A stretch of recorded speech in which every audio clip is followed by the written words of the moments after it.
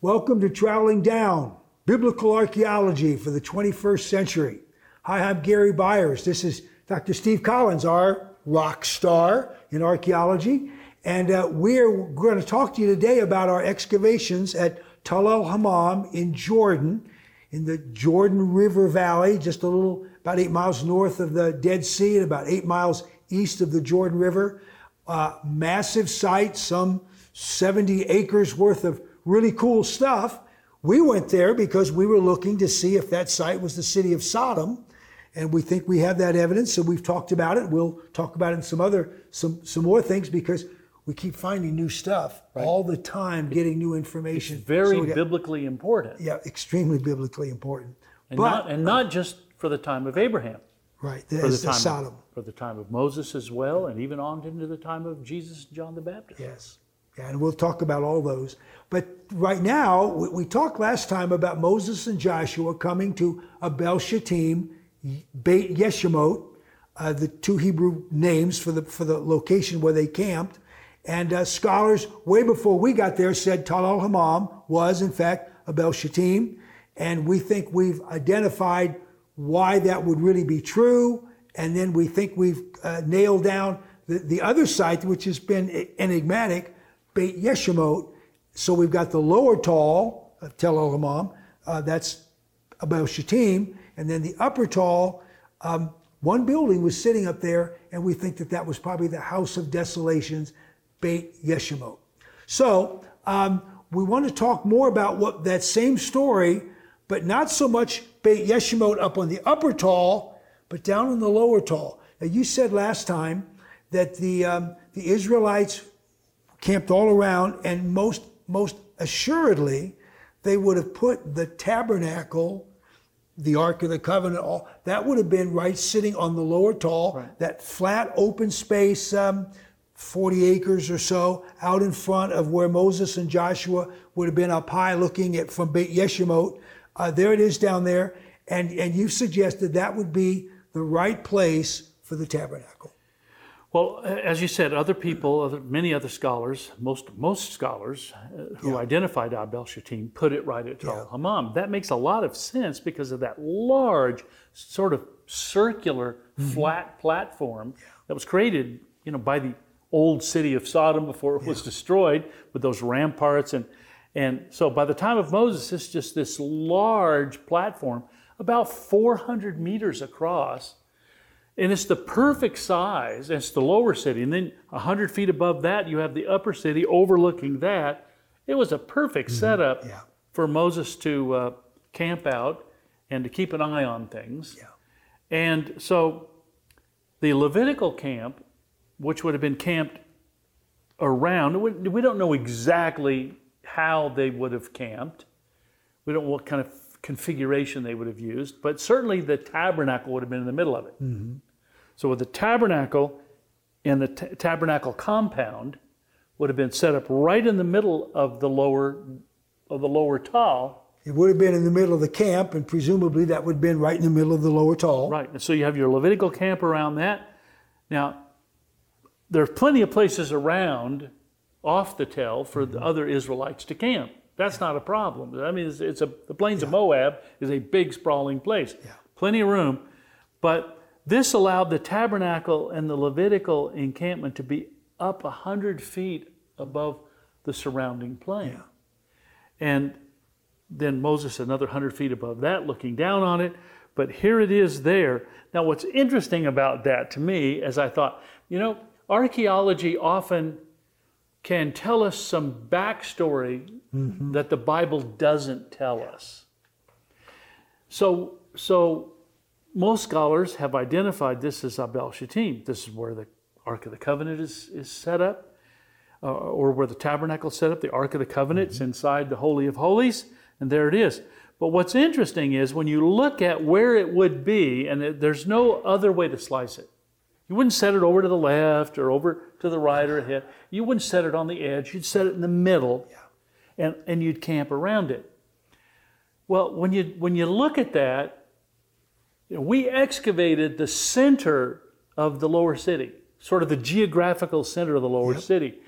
And what did we run into there in the middle of the lower city. A temple from the time of Sodom. The Sodom temple. In fact, there was another temple underneath that. So the Sodom temple sat at the geographical center of the lower city where most of the people lived. And so there it is. And so it's sort of, Sodom was kind of ground zero of evil. That's how it's kind of treated. In the Bible. Yeah. Certainly how God treated it. Yeah. God destroyed it. And in that destruction, there was a burned out, destroyed temple. And in the 300 years between Sodom and Moses, the area had gotten really flat, sort of filled in any little gaps and erosion, just flat as a pancake. And so the Israelites come and camp there, set the tabernacle. Well, when they set the tabernacle, they put it right on top of the pagan temple of Sodom. If in fact it was at this, we know that the Sodom temple was in the middle, and if the Israelites put the tabernacle in the middle, which only makes sense in the Levitical priesthood around the outside, it would have been sitting right on top. Right on the pagan temple of Sodom. And we didn't find evidence of the Israelite tabernacle. No. We didn't find any of that. No. But that would make sense where they would have put it. And of course, they wouldn't have known. They had no idea what was underneath the ground. But it's just interesting to consider. And so here's, to me, sort of how the archaeology can give us spiritual... We always think of it the other way. We always think that the Bible gives the sort of the spiritual message, and archaeology can come along and provide a physical backdrop, for the story. But here's one that's just a flip. The Bible gives us the location of the Israelite encampment at Abel Shittim, and the Ark of the Covenant inside the tabernacle is there. Now, what is the Ark of the Covenant to the Israelites? The most holy object in the universe to them. This is where the presence of God meets them at the mercy seat between the angel's wings. And there it is, sitting right on ground zero of evil, right on top of what had been the Sodom pagan temple. Now,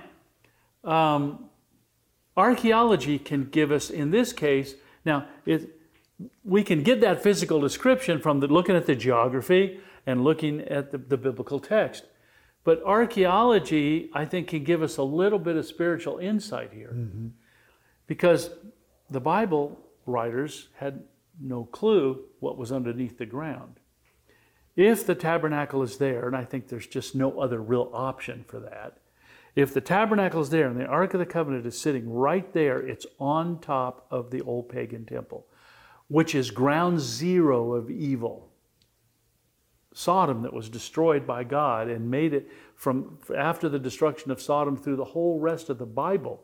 What is Sodom and Gomorrah used for? It's a metaphor for the wrath of God. Now, what's interesting about the tabernacle sitting on that location, to me, isn't it just like God to put His holy presence in a place that formerly had been devoted to evil? It's almost a physical redemption. A cleansing, a physical redemption of a site, of a location. Now, I think that has a spiritual application to us, because when a person accepts Christ, the Holy Spirit comes to dwell in them on ground zero of evil. The Bible says the heart of man is on evil continually. But when we accept Christ, His sacrifice for our sins, the Holy Spirit comes in and takes up residence in us, the ground zero of evil. And so there's a spiritual message there. Isn't it just like God? Just like God put His holy tabernacle and ark right on the ground zero of the Sodom pagan temple, that when we receive Christ, he puts his holy presence, that same presence, in us, and on ground zero of evil. And not because we deserve it, but on the basis of the blood of Christ. Yeah.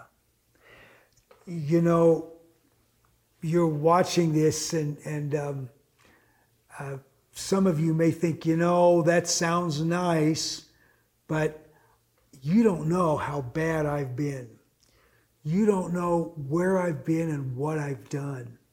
And I'm really too far gone to be redeemed and transformed, and for God to ever want to use me, because I've just blown it. And yet, if God's presence would show up, and I like that phrase, cleanse the temple of the evil city of Sodom, God's Holy Spirit presence is available and willing and open and will come into our lives and transform us even better, even more miraculously than he transformed that place, but he will transform us. And in my former life, I worked with a lot of guys who struggled with drug and alcohol addiction. And these guys would tell me their stories, and it was ugly. It was just really ugly. And they were, in many cases, they were ashamed. Not even want. You have to. They would have to break down to finally be able to get all this crap out. Really, really let it go. And God, I watched God just. It was a miracle. These guys used to be that guy, and they become this guy. And that's who our God is. And he did that there. You know, I don't know. We don't know where Mount Sinai is. My favorite location for Mount Sinai was a place that also had earlier pagan relationships and roots around it. Mm-hmm. And to me, God shows up at Mount Sinai and says, you want to see holy? Let me show you holy. And he comes in and does what he does. He did it, if I'm right, at Mount Sinai. He did it at Sodom. He did it right here. Yeah. And he'll do it for you too. It's a great application. Why God does, we can't get inside the mind of God. But God loves welcoming sinners home to his big holy hug. Just come on. Like that. Big holy hug. Yep. So if that's who you feel like you are, and you've never gotten into that big holy hug, what a great opportunity, what a great time to just surrender it all. You are ground zero of ugly and sin and all kinds of stuff. You're exactly where God wants to be, and you're exactly the person he wants you to change. He wants to change you into making you into something completely different. But don't be like Sodom. Why did God destroy Sodom and the cities of the plain? Because they were absolutely resistant to repentance, and they were just absolutely not going to go the way God wanted them to go. And so God took them out. What's Ezekiel say about them? Yeah, Ezekiel tells us why God destroyed Sodom. I think that's very interesting. It says, I destroyed Sodom. This from God's mouth to our ear. I mean, if you want to ask, why did God destroy Sodom? Well, he told us why. Yeah. He says, because you were overfed, haughty, didn't take care of the widows and orphans, and you did detestable things in my sight. It wasn't just the sexual sin that we all think about. In fact, God doesn't even mention that. He talks about detestable things, but that could be many things. Yeah. And maybe the worship in their temple and all that. There was a lot of detestable stuff going on.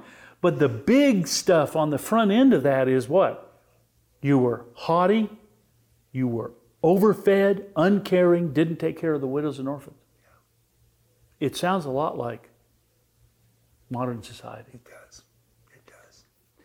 And we can choose to not participate in that. We can choose to be different. And nobody's going to confuse me with Jesus or perfection, but Jesus came into my life and changed me. And I know we can do the same for you. So this is a little bit of a Bible study maybe, but this is archaeology for the 21st century. This is what archaeology is supposed to do. Help us to understand the Bible and make an application of its truth to our lives. So, from the ancient city of Sodom to God's tabernacle and the Ark of the Covenant, it all happens right there at Tal el-Hammam, is how we understand it. And we're blessed by the chance to see this and think about it and understand it. And it's our privilege to share it with you. Thanks for joining us today. This is Biblical Archaeology for the 21st Century, troweling down at Tal el-Hammam.